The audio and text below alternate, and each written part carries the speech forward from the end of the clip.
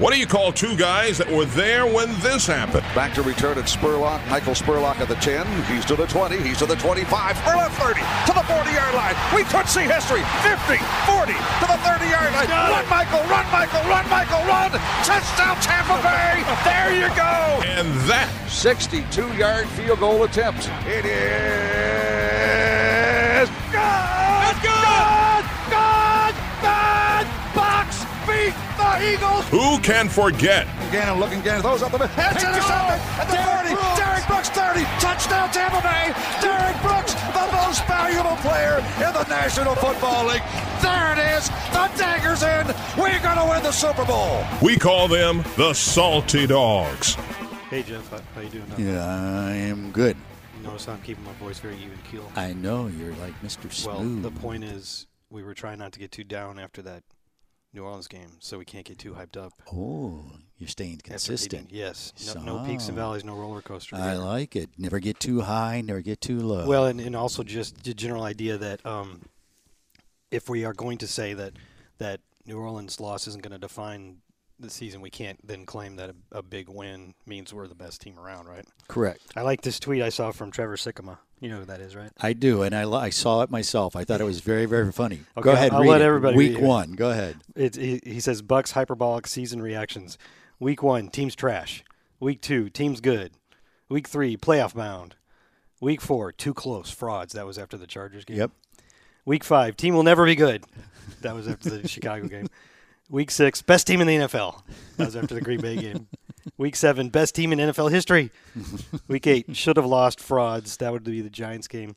Week 9, blow it all up. Yep. That would be the Saints game. the Saints game. And then Yeah. Week 10, best offense in football. Ever. And he's making the same point we are. He calls them hyperbolic reactions. Yeah. Like, hey, how are you going to feel? How did you feel 3 weeks ago? How are you going to feel 3 weeks from now? Well, we taught, how you play one week doesn't dictate how you're going to play the next week. It's crazy.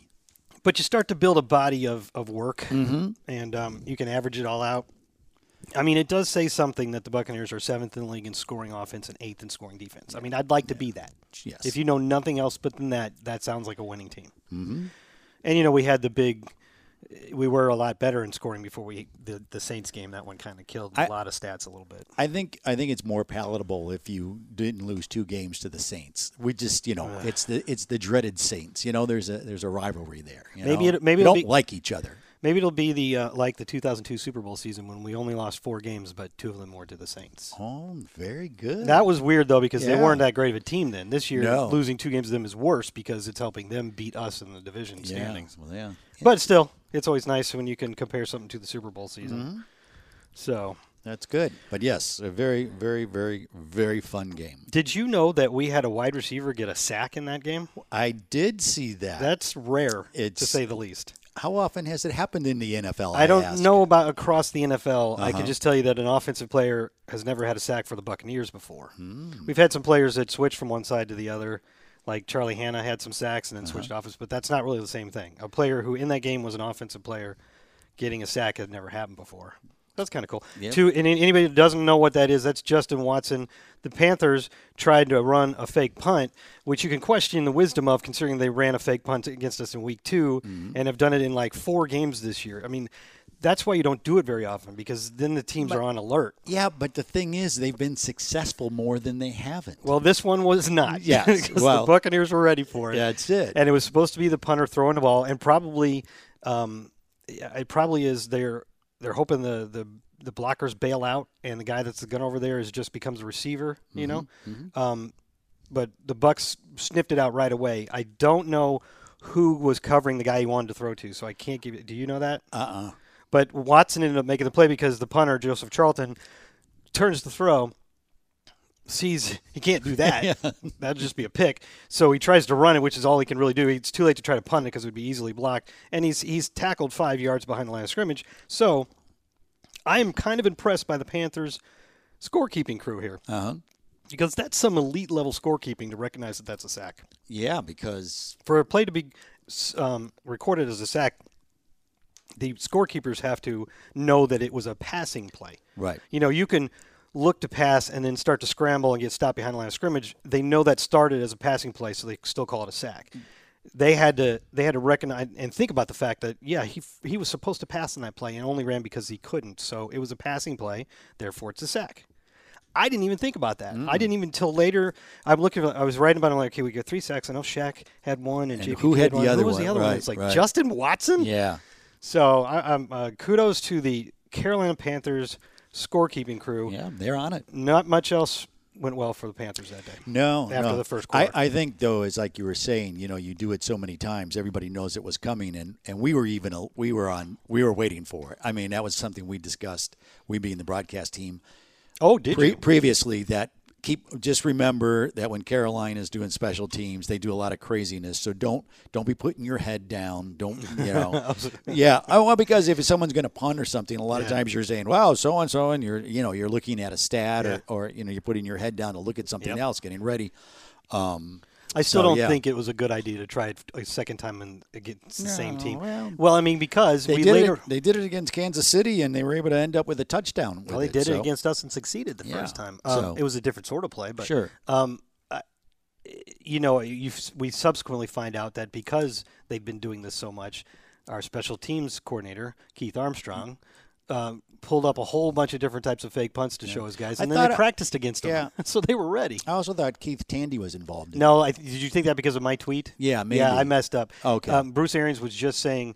He said Keith went through the archives and pulled a bunch of fake punts. You were thinking. He didn't say the last name, and for some reason, instead of Armstrong, my mind went straight to Keith Tandy. Oh, yeah. And I tweeted that, and then Greg Auman of The Athletic was kind enough to message me on Twitter and say, "Are you sure he wasn't talking about Keith Armstrong?" Obviously. And so I tweeted out. I know why you. Yeah, if you say yes, that's a reasonable mistake. And he is an assistant special teams coach, so there's that's a chance what I he was was involved in it. But I'm pretty sure he meant Armstrong.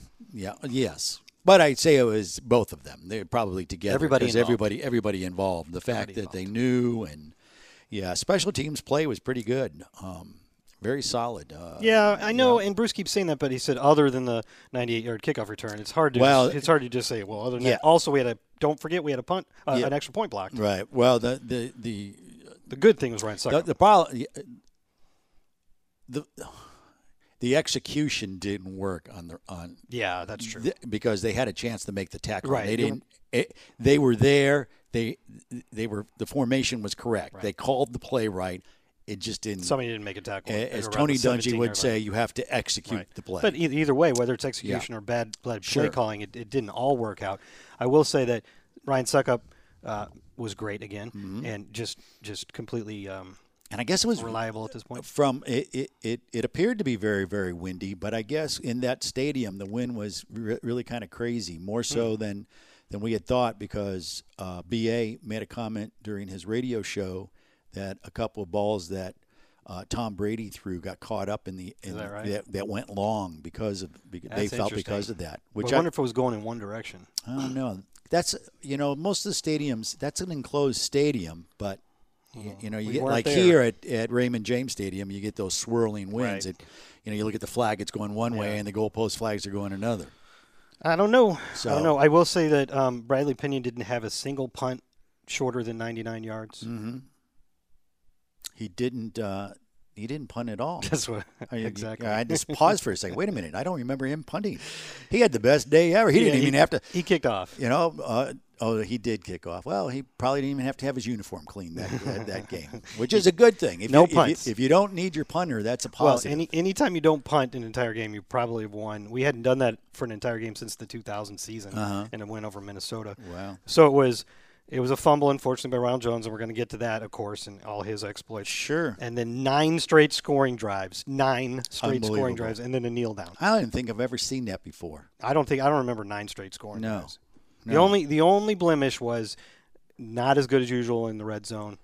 Settled for field goals on 4 of 8 trips in the red zone, which is not. We've been better than that. Yeah, it's pretty crazy that you can put 40-plus points on a team, and the head coach goes, "We should have put 60." Yeah, and because there were some big plays left out there. Well, that's what I'm saying. No matter how well you do, there's a fallacy there. Yeah, coaches look at it and go, "Yeah, but there's still." Yeah, but there's a fallacy in the logic there. Because we missed some big plays, but since we scored on 9 of the 11 drives, and the first drive was just 2 plays, and there's no missed plays there.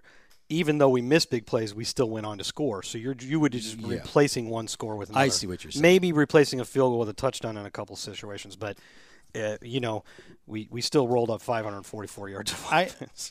The other aspect of this game that I totally appreciate from the coaching staff and from the players is you had your butt handed to you the week before. And this was a big game, and it felt like a big game, didn't it? It felt like a really big game, and I truly believe you won against a team that you should have because they're a new developing team. They're a young team. I like their offense. I do like their offense, defense too. Is a little bit of a work in progress. But the fact that you had your butt kicked, then you had a hurricane scare, but still we had tornadoes, and the schedule got all changed. Then the only time this year I'm glad I didn't travel, and I'm going to share, behind the curtain, so to speak. You texted me and said, I'm glad I'm not traveling. This is the first time I've felt this And way. if you did know, it was because everybody knows this by now, I think. You would think. Maybe not. Maybe not. Go ahead. Not if you're in Brazil, you may not know. Or Australia. Yes. See, you may not have picked up on it just yet. The charter had some issues, and they didn't take off for almost 6.5, 7 hours of when they were supposed to. But apparently they walked into the hotel at about 12:30 at night. Yep. Not in the afternoon. Nope. Got in, went to bed, got up, but they played well. So I'm thinking on Sunday night, we're parking them in an airplane, like BA said. Let them sit there for 7 hours and say, okay, game time. I think you'd have a mutiny on your hands. Yeah, wow, that's hard. It was a nice bounce back. And the Bucs have won by double digits after each of their losses this season. That is something else. They have not lost 2 in a row, and good teams don't lose 2 in a row. Even if you don't want to give Carolina credit, I actually think they're pretty decent. I do too. They're better than their 3-7 record. Much better. They have some defensive issues to figure out. Hey, they gave Kansas City a scare. That's right. All the way to the end. But gave up 33 points. So I think their offense is ahead of their defense. You're, But even if you don't want to give us a ton of credit for 2 of those bounce-back wins because they were against Carolina, the other one was the Green Bay game, which is clearly the best game of the year for us. All the way across the board. I would say probably Green Bay was the best, maybe Las Vegas was the second best, and then probably this game. Mm-hmm. And Vegas is a good team. They're on fire right now. They're either 7-3 or 6-3 at this point. Yeah. But they beat Kansas City. They're the only team that's beaten Kansas City in more than a calendar year. Yeah, like 15 games. I think it's more than that, especially if you had in playoffs. Yeah, crazy, isn't it? That would be nice to be on a roll like that. Well, we're going to find out about Kansas City in a few weeks. I want to talk about Mike Evans' touchdown catch. Go ahead. Talk about it. Because when you saw that thing, when it happened, it looked like the typical Mike extends, taps the toes, stays in bounds. We've seen it a million times. And then you see it in slow motion, and you realize the level of difficulty to complete that catch was incredible. Right. Not only to catch it, but to get your feet down. It didn't look like it was that hard to catch it, but it was high and a hard pass, and he basically grabbed it with his fingertips. Mm-hmm. So he's holding it with his fingertips, trying to pull in a little bit more. And then the defender gets his arm up in between. Jeff can see what I'm doing, but you guys up between his Put your arms up in the air and then take one arm and put it under before the other. Over. Between his arms and his face mask. So the hand's in there trying to bat the ball away. Mm-hmm. Mike somehow holds on to it without it moving at all and gets the feet down, and the hand is smacking him in the head. And, to concentrate on this and also concentrate on getting your toes down, to do all of that and hang on to that pass. Watch it in slow motion if you can find it. It is remarkable. Yeah, all in a split second. It is. It is the kind of play that Mike Evans' talents make possible that a lot of people just simply couldn't have done. His height, his jumping ability, his hands, his strength. He's got a combination of skills that not a lot of people have. Right, and I think it goes because we're so used to seeing it.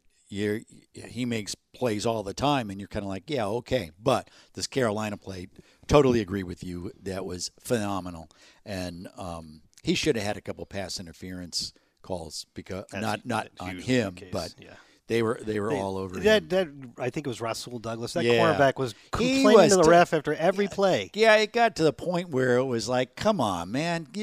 They're hand fighting. Stop. They're hand fighting 3 or 4 yards in the route on every play, and then Mike is trying to disengage and run his dang route. Yeah. I think that had a lot to do with the missed touchdown pass where it looked like he and Brady were not on the same page. Yeah, and after a while, if you complain that much, then you're losing credibility. It ain't helping. It is not going to help your And cause. he didn't get any. Didn't get any OPIs. No, and I don't know, but Did Tom seem to have a little more zip on the ball? He was throwing it hard a few Now, times. I wonder if that was because of the wind.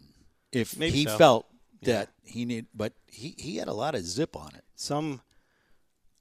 Somebody I was listening to either on TV or somewhere was talking about that, and like I think he tried to hit a Tyler Johnson on a touchdown pass, but it was really hard, thrown very, very hard. And I think the announcers were saying, you got to take a little bit off of it, Tom. And then they went on to say that they thought that Tom had broken Chris Godwin's finger in the Las Vegas game. That's not the case. No. Chris Godwin, as it looked like, I had already guessed this, and I have a witness who can back me up, that when you watch that replay, you see him make the catch, and then he puts a hand down, just trying to make sure he's definitely in bounds. And I'm like, I wonder if that's where he broke his finger. See, that's where I thought he did. It is. He later clarified. Yeah, where he came down on his it. fingers are kind of stretched out straight. Yep. The fact that Chris Godwin is playing with pins in his finger. And catching everything. Does look like he's using his body a little bit more, out of necessity. Sure. Wherever it takes, right? Yep. But, geez, man, that's still, anytime you have surgery, it's sore. It's going to be sore, and he's still playing through it. I wouldn't want to do that. No, not at all. I don't know if maybe they got him out by now, but he's got pins in there too, and he's wearing the splint. Sure. I mean, it's just nothing slows this guy down. Getting it done. It was a big week for scoreboard watching. Because usually when I say that, you would think, you're watching the scores to see how the other playoff contenders are doing. But what I'm actually referring to is a couple moments in the NFL this week, one in our game, where the players – it was interesting the way the players were using the video board. And one of them was Ronald Jones. Yes. On his 98-yard touchdown run, that is the longest offensive play in team history, tied with Shelton Quarles' interception for the longest touchdown of any kind in team history. One of only 4 runs of 98 or 99 yards in NFL history. All part of a 192-yard day where he averaged like 8.4 yards per carry. Couldn't be happier for a guy. And all that, and on that run, so he breaks free, and he's obviously got speed. This is the kind of plays he made a lot at USC, which is why when he was drafted, we were all talking about him being a big play complement to the guy we had at the time, Peyton Barber, who was more of a plotter. And really, we haven't seen a ton of those. But we saw him getting out in the open field, and they couldn't catch him. But he didn't know who it was, but it was safety Jeremy Chin was closing. Who's really fast? He's very good. He's a good young player. Was maybe closing to this just a little bit. He eventually tried to make a dive to clip his heels and didn't get it, but it looked like it at the time, and he confirmed that he was watching the video board on that side to see how the play was unfolding, and he saw where the guys were behind him, and he kind of like changed his angle just a little bit, which is pretty funny. Well, the guy that started doing that was Chris Carter in Minnesota, because they were one of the first to have boards like that, and he started doing that. Good piece of info. Yeah, I did not know that. It was pretty. Which when you think about it,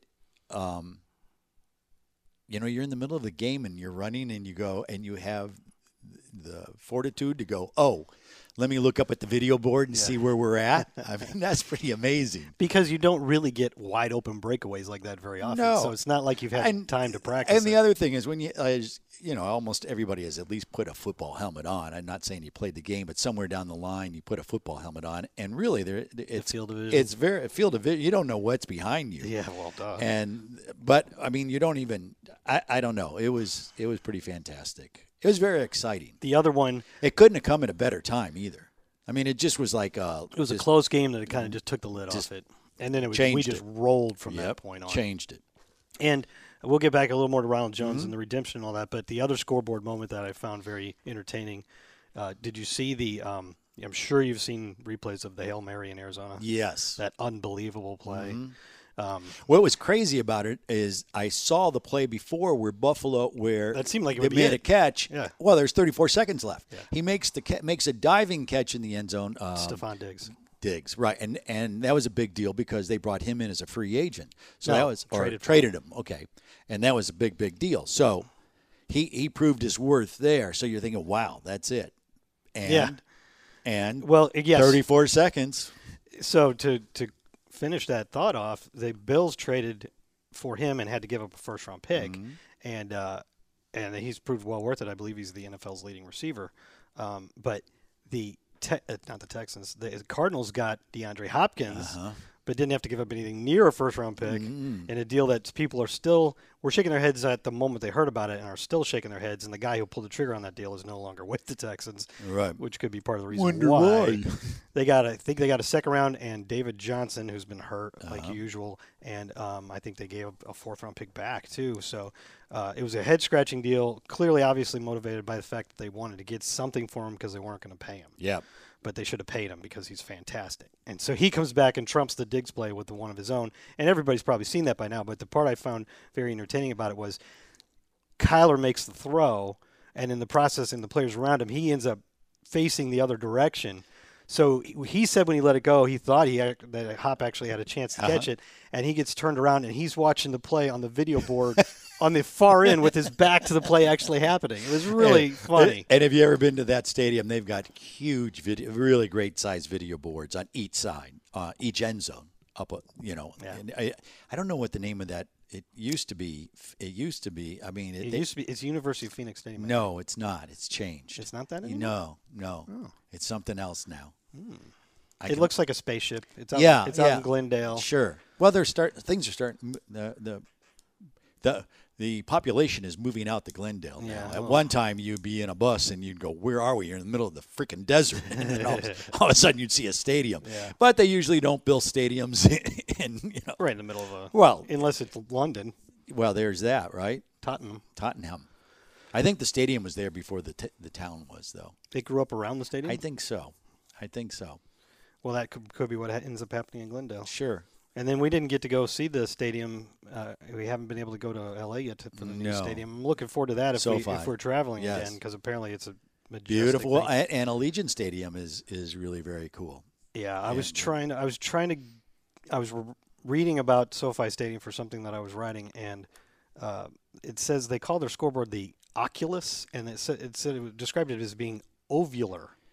Is it oval shaped? Well, I think the best way to put it is like it reminds me of the kind of board that's in Atlanta, the Ring. I don't like that one. I don't either. I think that's the worst of the new ones. It is the only time it's really cool is when they have the Mercedes race of the cars going around. Yeah, That's well suited for that. I'm like, wow, that's good. I won't deny it sounded like a cool idea, but in practice, we're there and I'm like, I don't really like that. No, I'm not a big fan of it. But it's their stadium, so yeah. We said we would get back to Ronald Jones, and it was a big redemption thing for him. And I'm not going to lie, I believe there was at least one person, if not more, in the booth where we were following the game from, who after the fumble said, well, Ronald Jones may be on the bench for the rest of this game. Yeah, we kind of thought that too. Oh, before we go any further, it's now State Farm. Thank you very much. There you go. State Farm. They're everywhere. Yep. They have pretty good commercials. Yeah.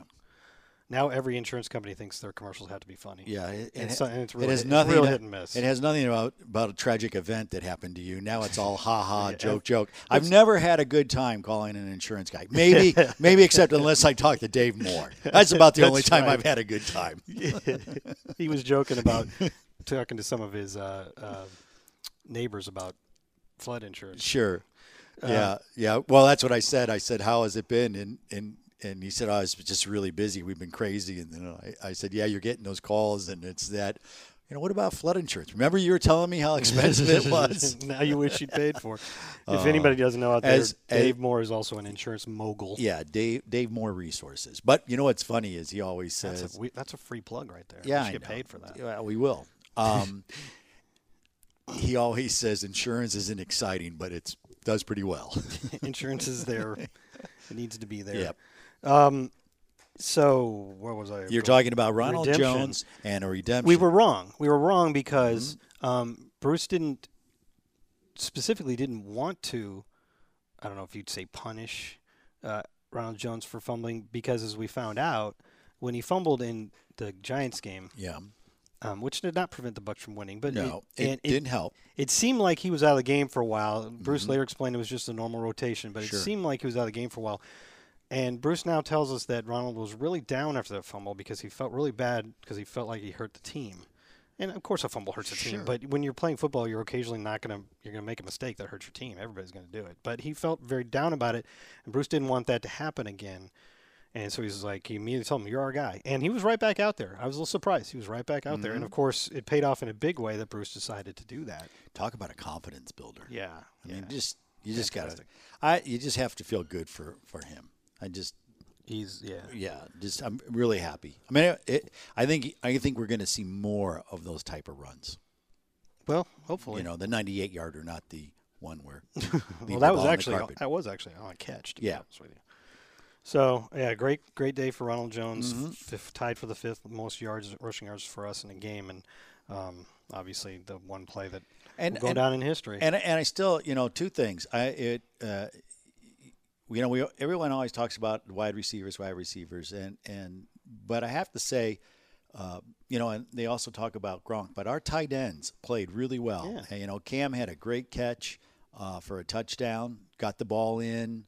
Had that 3rd and 19 play. That 3rd and 19 that was so great. Where he leaps over. He He knew where the first down marker was. Smart football. Well, we were saying as that play was happening, I think we just need to get some yards so we can kick a field goal here. And it looked like that's what was happening when Tom dumped it off maybe about 9 yards out to the right. But then Cam just made up the rest of the yardage, and that kept that drive alive, which was awesome. Yeah, it was kind of interesting. Cam did a press conference yesterday, and he was, Cam's been around. I can't believe he's in his 8th year. I mean, where does the time go? That must include some time spent on the practice squad. Yeah, probably. Because I don't think that would mean that he's been here since 2013. I don't know. For some reason, I thought it was more like 14. So maybe maybe. But either way, it's still. I mean, it just doesn't seem that long. But what I was going to say is, he made a comment about how much fun it is winning. And you forget, and then you think about guys like Levante David, who's been in the league 9 years, and you get in this solid, he's probably having fun. He's having fun. Yeah, sure. So, and as part of that quote, he also underscored something we've said on here a couple times. You talk about a team that knows how to win or has that winning edge. Sure.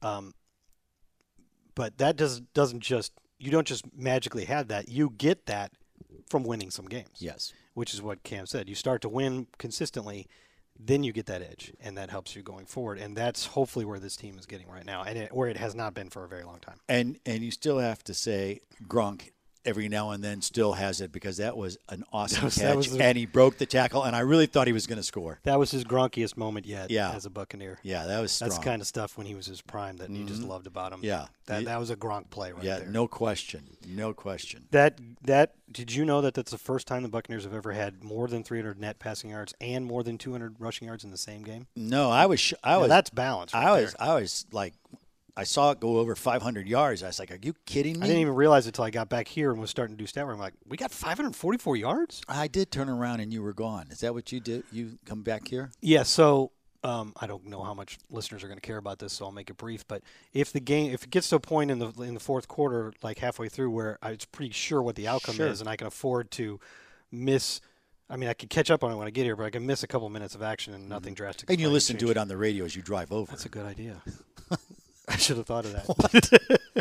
Okay, we're going to try this again. This is how it works. I'm going to say, but I listen to it on the radio as I drive over. But I listen to it on the radio as I drive home. I mean, not home. I come over here. Yes. So it's only like a 3-minute drive. But it's 3 minutes of action on the radio. But then it's also running up the stairs and absolutely getting to my office. Absolutely priceless. Hey, that's a good idea.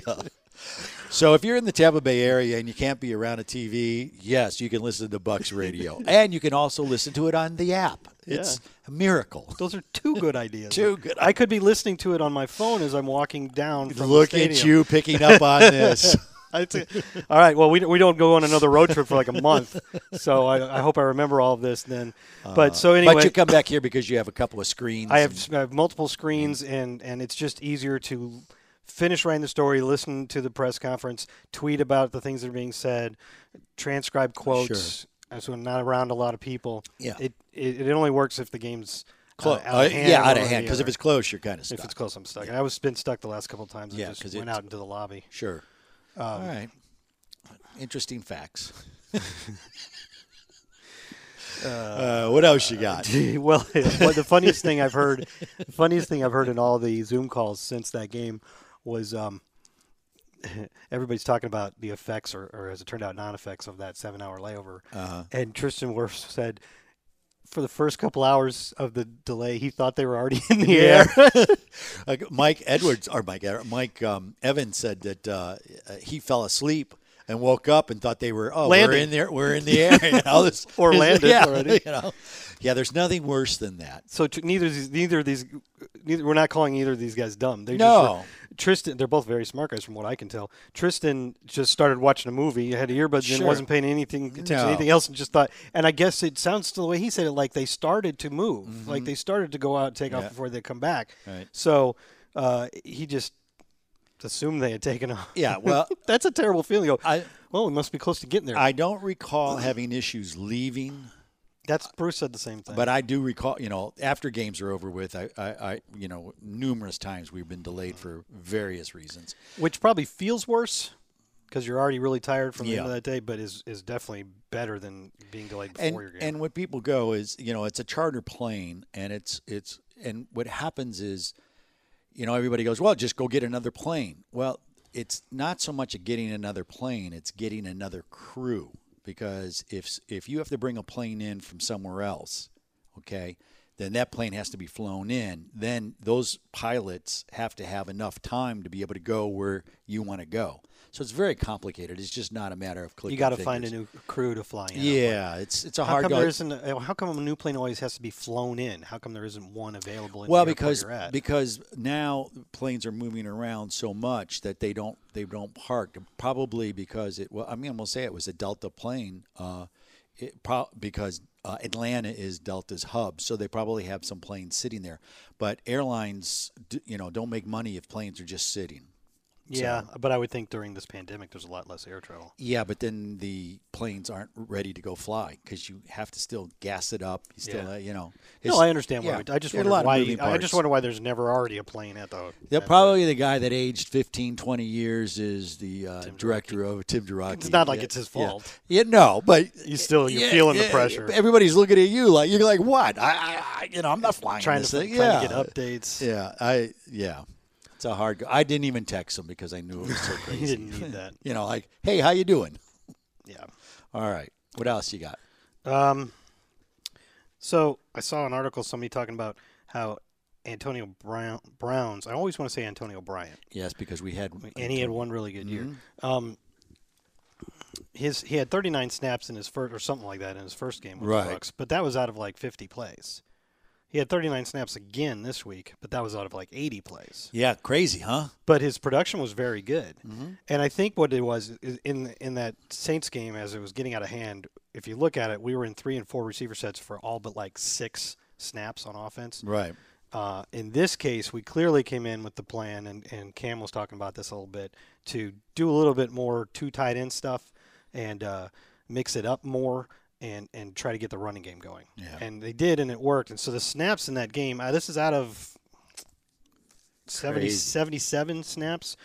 Chris Godwin, who we were just talking about, is Sure. always the guy that plays the most because he's involved in everything, including run blocking. 72 plays. Rob Gronkowski played 65 plays, and Mike Evans played 64 plays. So that's still the basis of your defense. And then Cam Bray played 29, and Anthony O'Clair played 25, and Tanner Hudson, those are all tight ends, played 7. So that's a lot of snaps with another tight end on the field. And then AB played 39. So when we were going 3 wide, it was most commonly AB joining Rob Gronkowski, Chris Godwin, and Mike Evans. Scotty Miller got 9 snaps. Tyler Johnson got 7, and Justin Watson got 4. So it was it was almost a direct split, 50-50 between 12 personnel and I'm trying to make sure, and 11 personnel. So 2 tight ends or 3 receivers, which is we've usually been kind of weighted one way or another. We had 80 plays to work with, 77, so it was pretty close to right down the middle. What's normally the average? 60-some offensive plays in a game? Yeah, 65, I think. Yeah. So we were way below against New Orleans and well above it. Yeah. Which happens when you convert 10 of 16 third downs and have 9 straight scoring Right. drives. Crazy. You got a lot of plays. So I think that's more what ideally we want this offense to look like. Sure. Not really totally dependent on 3 and 4 receiver sets, not really totally dependent on 2 tight end sets, but kind of using them half and half And that way you get the running game going better and you have more balance. And not everybody agrees, but Bruce Arians is clearly somebody who believes that running the football does help your play action. Mm-hmm. And so that offense is what they want it to look like right there.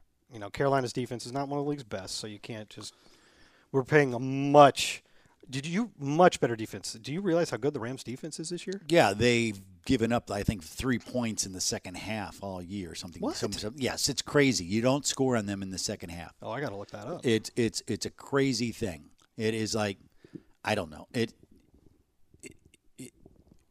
made me stop when I saw it, and I want to say it. Yeah, that's a better stat than anything I had. Yeah, I got to look that up. Okay. Even if that's not exactly accurate, it's probably something it's something stunning. like that. Like, you just don't. If you're going to score on them, you got to get them early because they just shut you down. They are one of the top scoring. They're in the top 10 in just about every offensive category you can think of. And they have a lot of new players on the defensive side. That's not actually totally true. No, I thought it was. Leonard Floyd is basically the only real new player. There might be some new guys starting because like Corey Littleton left. All right. But they got Jalen Ramsey last year. Okay, maybe it's because they're starting. That's what I should say. They got Jalen. I think. And a new defensive coordinator. Darius Williams is maybe new, and they got a new defensive coordinator. Mm-hmm. Darius Williams is the other corner now, and he's having a very good season. And of course, it all starts up front with Aaron Donald. And now you're right because I was looking at a flip card and looking at new players, and it wasn't. It's just people who were on the team that are now starting. Yeah, because they lost some people. Yes, they lost Corey Littleton. Yeah. Mm-hmm. They let I can't think of his name. The edge rusher they had last year, they let him go. I think he went to the Falcons. Yeah. And then they replaced him with Leonard Floyd, who's having his best year. It's a big game because it's an NFC game, and this game has. They're just very stingy, that defense. Yeah, well, this game can dictate a lot at the end of the year. That's true. Of who makes it and who doesn't because. It's an NFC West team, and our conference record right now is only 4-3 because we have 3 of our wins against AFC West teams.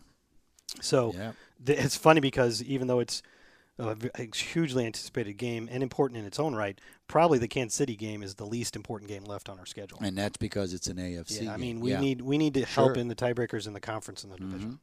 Do you know what's going to happen on Monday night for the first time in NFL history? You're really thinking on this one. You'll never. I don't have a chance. Well, you might, but I don't know. Is it something specific to the Rams and the Buccaneers? No. Is it a quarterback going against a no, head coach? It has nothing to do with the players. It's nothing to do with the players. Does that have anything to do with Sean McVay? Nope. What else? Who else is on the field besides players? The all African American officiating crew. Yep. Led by Jerome Boger. I knew you were going to say that. When I saw that, I knew you were going to get excited about that. For whatever reason, we don't have a lot of success. That being said, Jerome Boger was the referee for our Green Bay game. Mm-hmm. He was. That's so right. Maybe things are turning around. I told you about that story when I met him. No. Yeah. He was actually an official in the European League, and we were. I want to say it was either Spain or Italy, flying back, and he sat behind us. Okay. And I struck up a conversation with him, and it was pretty interesting. Nice guy. And he wasn't in the NFL. He wasn't an official in the NFL just yet. That was a long time ago. Yeah, it was a long time ago. NFL for like 19 years. Yeah. So I have a little fondness for him. Well, I have more fondness for him after that last game. I think that was the game we didn't have any penalties. Right. That's correct. I would have bet a lot of money. On that not happening. Yeah, but that is pretty exciting. But the only thing, because it's this crew has never been together. I don't. It's very exciting that this is happening. Because it's history. But it makes me go, are they used to working with each other? Because most crews usually stay together. Yeah, somebody had to be replaced, right? Yeah, Is that? I would think. I'm not really sure, but. We're seeing some of these guys more often because they're keeping them in specific regions. Well, that might be the reason why. That might be the reason for it. Whoa. Audio issues. How about that? That's better. Okay. That might be what it is because they are keeping guys regional. Yeah. And people. But I still think I don't know. I don't know. In any case, that's a good thing. Yeah.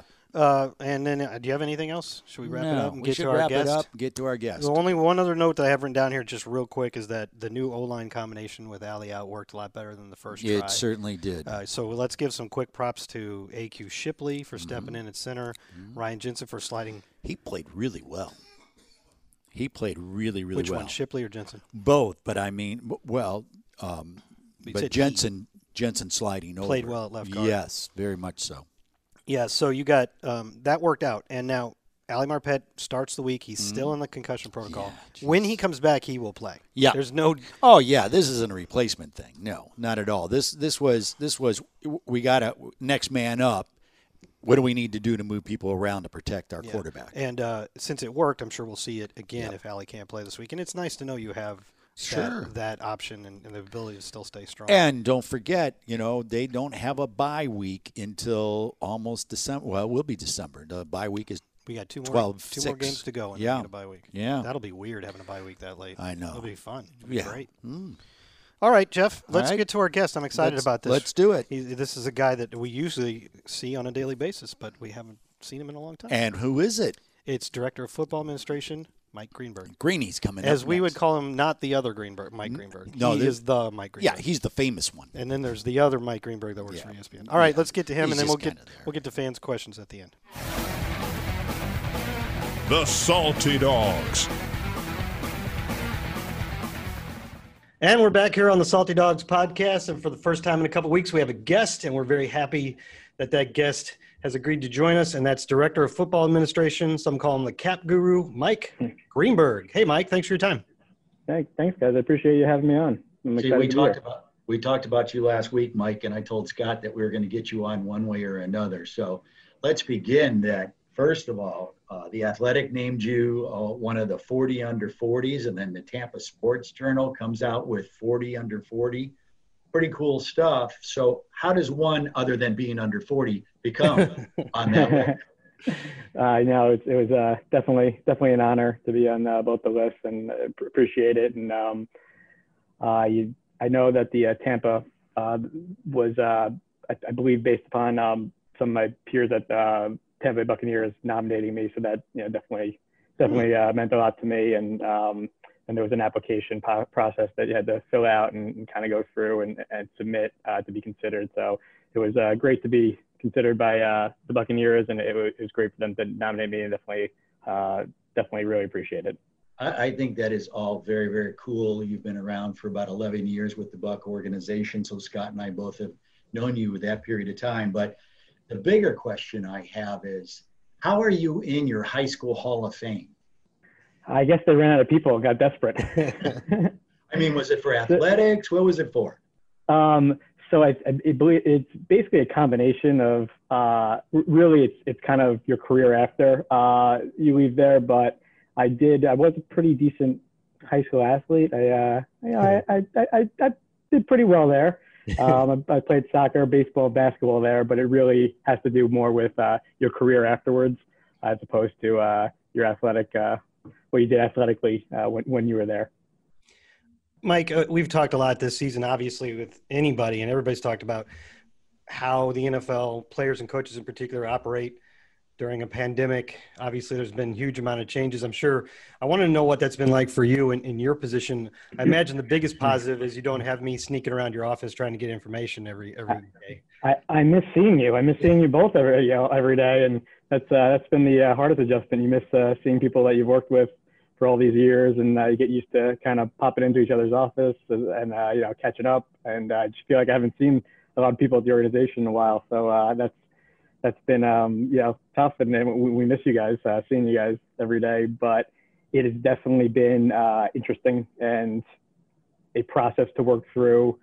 The biggest thing is it's continuously changing. The league, I think, has done a really great job of kind of setting the parameters, but even the parameters that they set back in May and June and July, those aren't really in place anymore, because as we learn more about coronavirus and how it spreads and the risks, and it's just been an ongoing, constantly changing process. So just when you kind of feel like you have a good feel in all the rules, something will happen and it'll trigger a few more rules that we got to kind of adapt to, and that's been a little bit challenging, but it's been challenging for everybody.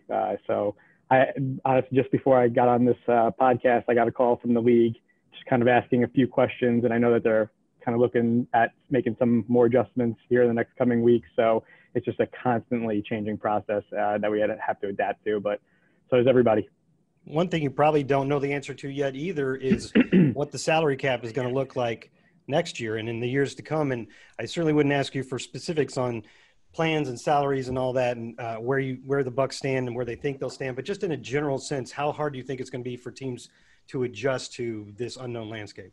It's definitely something that teams are trying to project and come up with a few different scenarios and how they kind of, you could see already from how teams have done some deals this year, planning on not really knowing where the cap is, or, assuming the cap's going to be much lower next year than we originally projected. It's definitely going to be challenging. I don't think anyone really knows for sure where it's going to be. I think a lot has to do with how this year finishes out, and whether next year we're going to have fans in the stands, and we're going to be able to return to kind of some sense of normalcy. So I think it's a little too far out to kind of really project, like, here's where we're going to be, but you got to start thinking about different scenarios and considering different aspects if it does decrease and we are a lot lower than we are this year.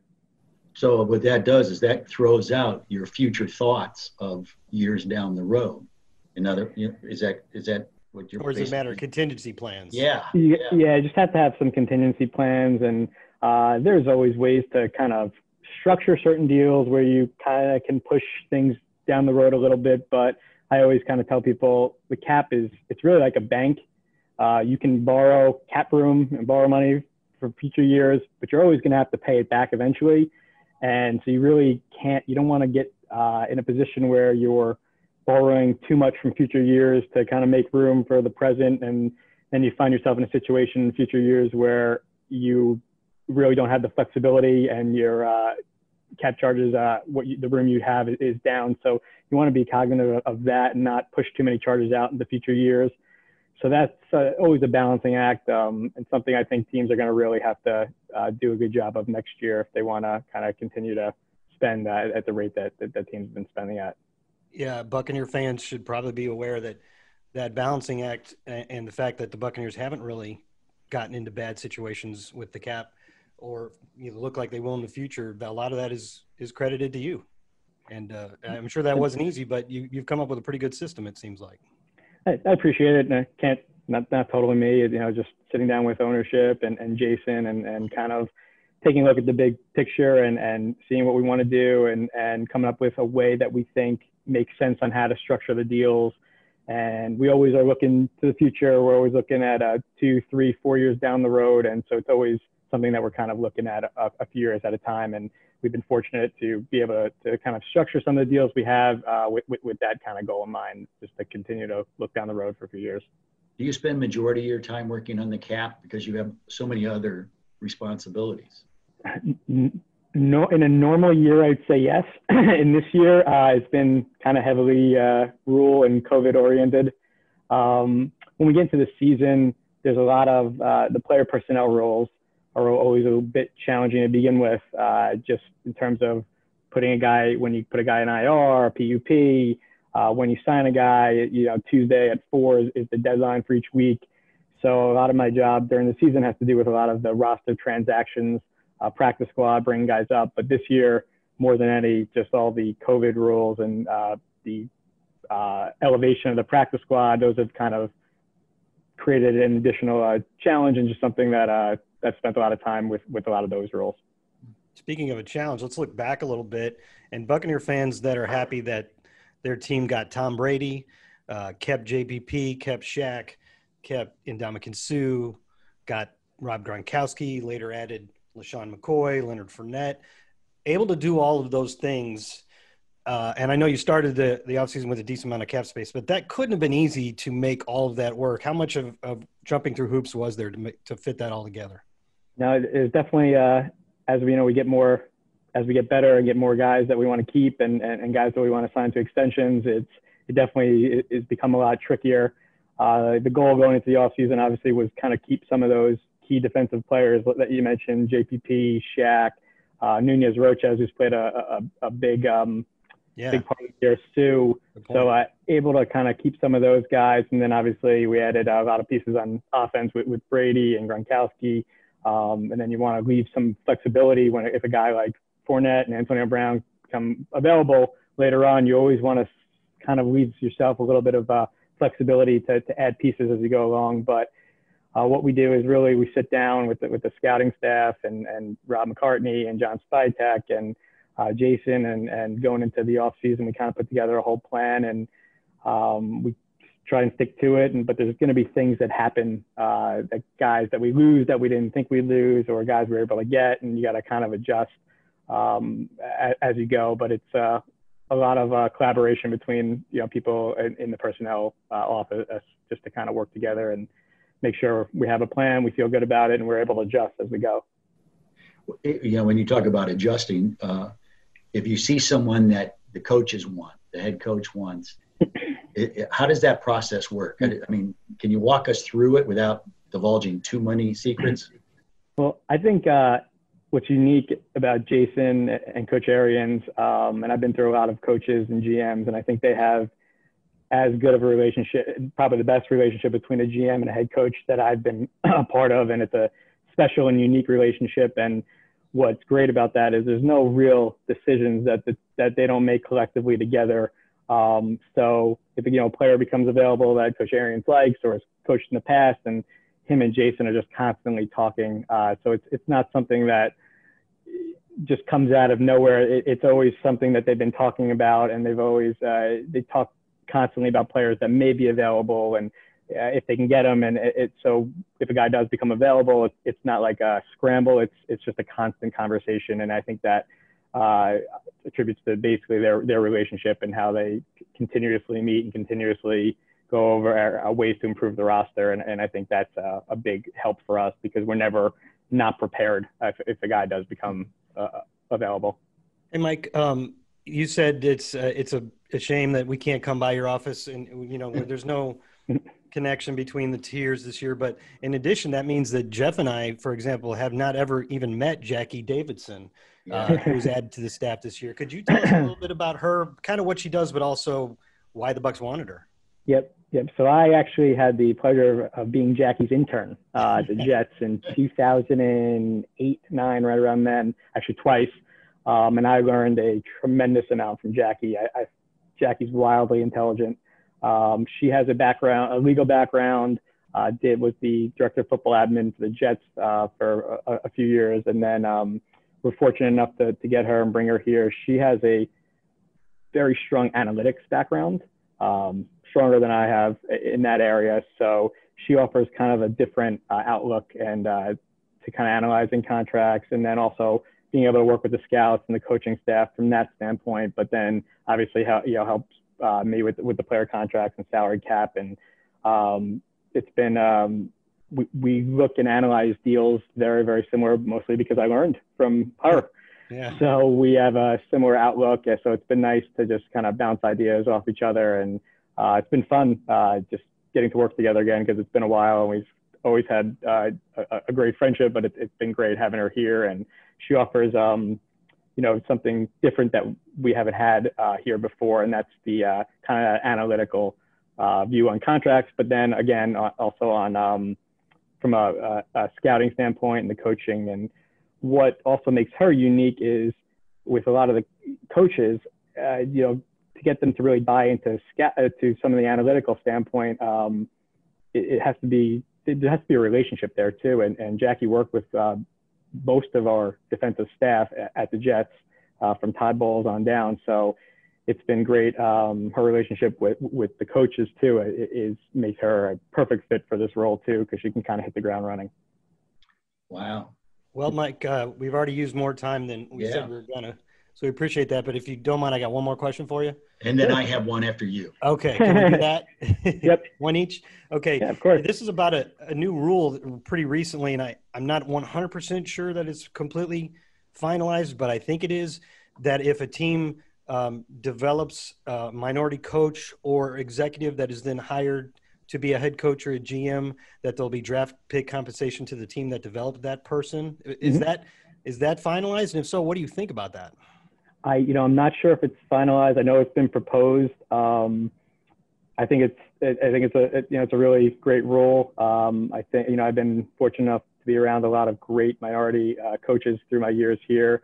And I think it's a great rule if it kind of develops some of the minority candidates and they get an opportunity to be head coaches or GMs. I think it's a great rule. So I'm not quite sure if it's passed yet or at what stage it's at, but to me, it's a great step forward.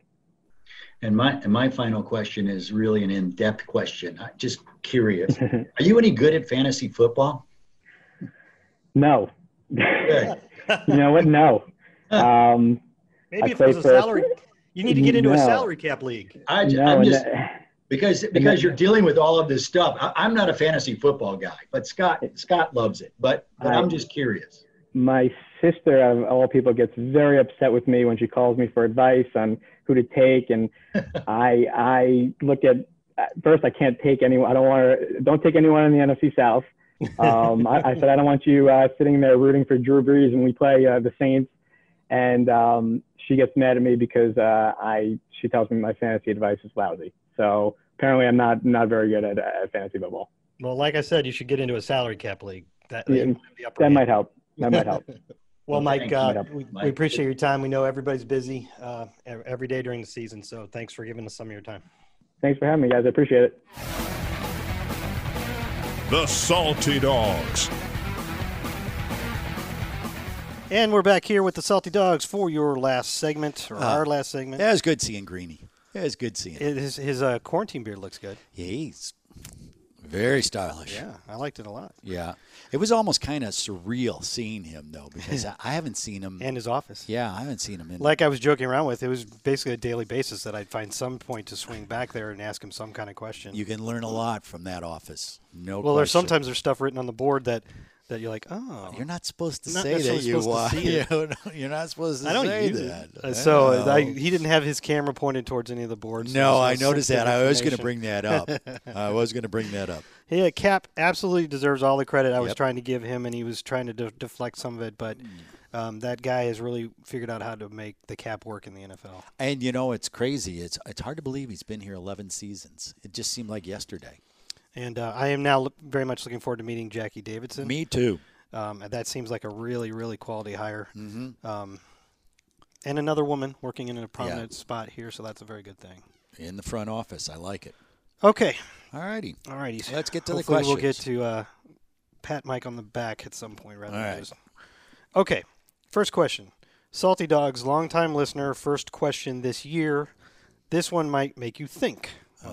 They all make me think. Yeah.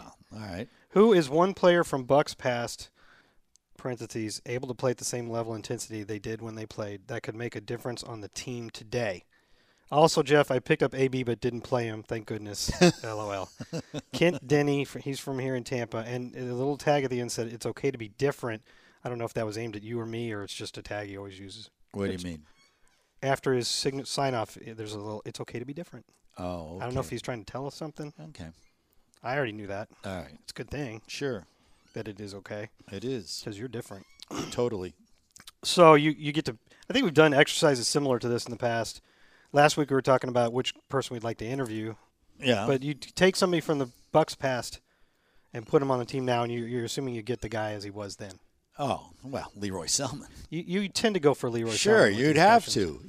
It's good to pick. You made a good pick for one thing because you got to play this game right because you got to pick a guy like, sure, it'd be great. Could he help this team? Yeah. Sure, it'd be great to – well, you would think any of our star players from the past could help this team. I mean, couldn't Joey Galloway help this team? But you're already kind of loaded every season. Yeah. So where do you fit him in? Yeah, he'd be. So you don't pick a guy like Joey Galloway or Kevin House or Vincent Jackson. Sure. And you don't pick a quarterback, no matter how much you might like one. And you really don't. There's not a long list of offensive linemen that would help. That would be better than what you got. How Paul Gruber? I was going to say you could put Paul Gruber in there. Grubes would help. But you did a good job by picking a guy that you can add him to what you already have, and that really doesn't diminish what you're getting from Shaq and JPP. Not at it's all. Just more. He'd probably take away a lot of Anthony Nelson snaps, but he would give you 3 awesome edge rushers. Sure. Along the same lines, my first pick would probably be Warren Sapp. Yeah. Because as great as those guys are playing in there, Ndamukong Suh is deservedly getting a lot of praise, and Will Golston remains very underrated this season. No question. And Nacho stepped up very well with Vita Vea out.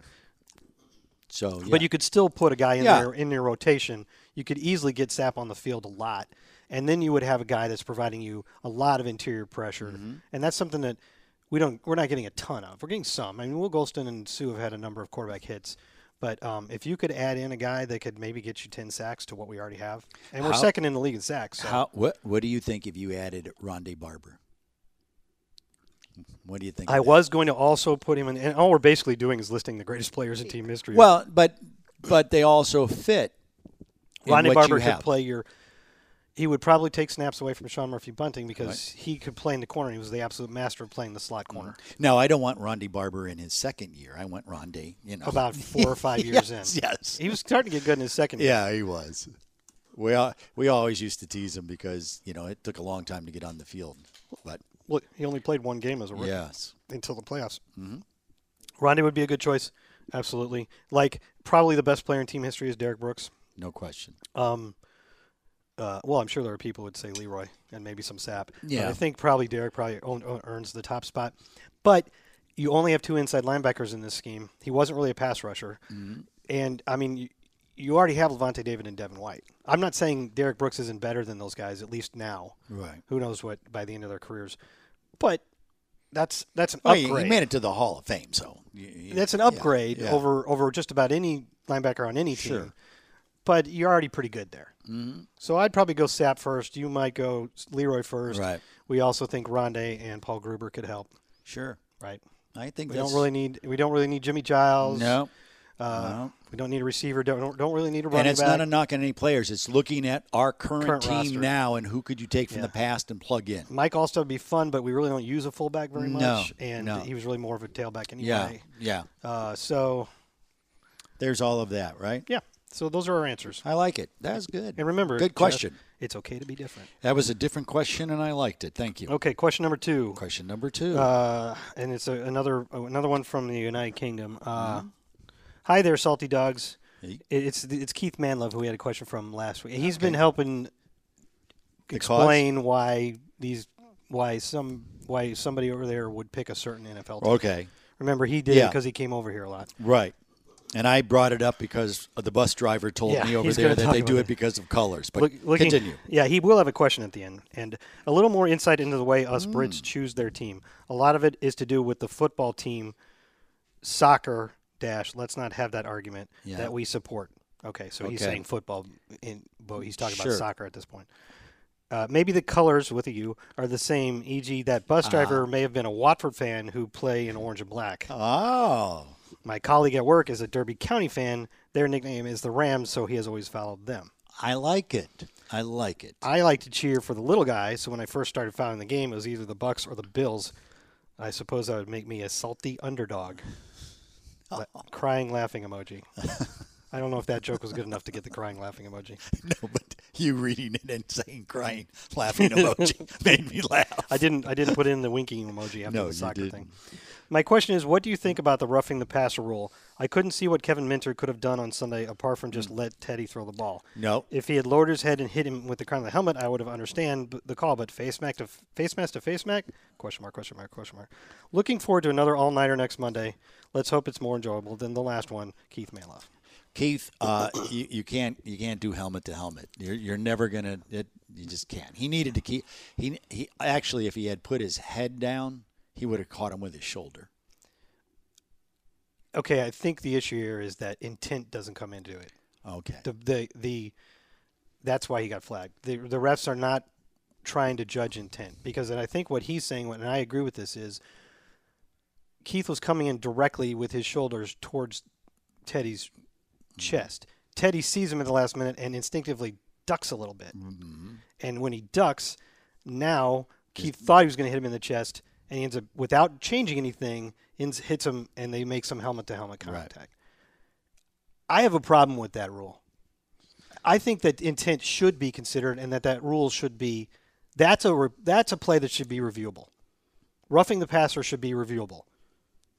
And if you can determine that would not have occurred if the defensive player had not changed the target at the offensive player had not changed the target at the last minute, then it wasn't intent. I know they want to take all those hits out of the game, Sure. but calling that flag is not taking that hit out of the game. No. Because Kevin Minter didn't do anything I see what you're wrong. saying. Yeah, that play is always going to be there. It's just a question of whether it's a penalty or not. Yeah, you can't. You can take away Yeah. when they had the misguided few weeks at the beginning of Sure. last season or the season before, when every time a guy landed Yeah. slightly on the guy, they threw the penalty because they were trying to emphasize don't land on him, Mm-hmm. and so guys started changing how they were doing it and rolling off, and that's fine. You're changing the behavior and Sure. you're taking that out of the game.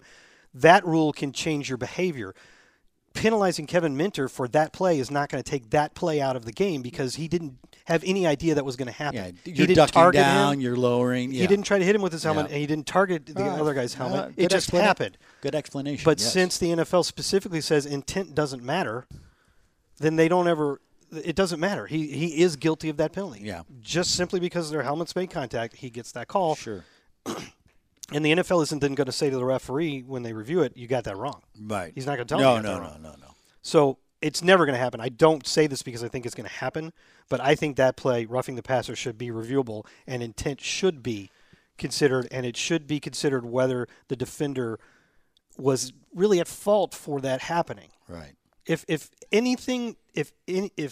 every helmet-to-helmet situation or any kind of hitting the guy in the helmet, if the defender was the reason that happened, he absolutely should get flagged. But Kevin was aimed at the chest and then, not purposely, but Teddy saw him, flinched, head came down. Now it's helmet-to-helmet without Kevin having any chance of avoiding that. I don't understand why you should get penalized for that. It doesn't change behavior, and it doesn't repudiate something that the defender shouldn't have done. And you can't go much lower, Jeff, because you can't hit the quarterback low. No.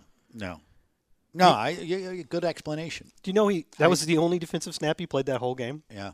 I'm like, why was Kevin Minter even on the field? They must have had something special about Someone it. had to take a breather. No. No. Devin White and Levante both played all the plays. Huh. I looked at that, so I'm like, well, they must have had a special package, and it worked. And it worked, They should use yeah. that one again. Yeah. Interesting. Pretty cool, huh? All right. Good question. All right, one more. All right. Good afternoon, dogs. How does he know we're going to be doing this in the afternoon? Well, because we say it's I guess that's true. afternoon. It wouldn't be the Have we evening. ever done it in the morning? I don't think we ever No. have. Yeah. And we don't do it at night. No. So Okay, afternoon all right, works. That's fair. All right. This is my first time writing in. I hope I remembered the email address right. If you're reading this, I guess I did. That's true. That's It's not that right. hard to remember, by the way. It's saltydogs@buccaneers.nfl.com. Send us your questions. Send us your So questions. short. It's easy to remember. That's because of that .nfl in the middle I of it. know. I wanted to ask you about Actually, the .nfl makes it sound really cool when someone says, "What's your email?" You go, Yeah, "Oh, it's." you kind of have to do it really slowly, though. Yeah. 'Cause Your Buccaneers. Don't forget the .nfl. NFL.com. I don't like it. All right. I wanted to ask you about Scotty Miller. He had some big games early on and really seemed to have a good connection with Tom Brady. But I don't think I've seen much of him the last couple of weeks. Is he simply losing snaps to Antonio Brown? Can the Bucs find a way to get him more involved again? I kind of like him, and I'm hoping he stays a Buck for a long time and kind of develops the way Adam Humphries did. Anyway, thanks, and go Bucs, Gerald Smith. Smith. He was on a couple plays. He was on for 9 there. plays. Yeah. Okay. I think it's probably fair to say he's lost some snaps to Sure. Antonio Brown. Well, someone is. If you add another guy, it's going to happen. I don't think that we've seen the end of Scotty being an important part of the offense. And Scotty hasn't been at full 100%. Very true. I was going to bring that up. Scotty has been on the injury report with both hip and groin injuries for at least 5 weeks in a row. And listen, if you pulled your groin, let me tell you what, that is never right. Really? It takes a while to. He'll be right. He probably won't be right during the season. Yeah, probably April. Without any running around. Yeah. And until recently, he's never even fully practiced. The last couple of weeks, he's fully practiced on Fridays. So he's clearly dealing with that. And you got AB. Sure. And he is a good player. Yep.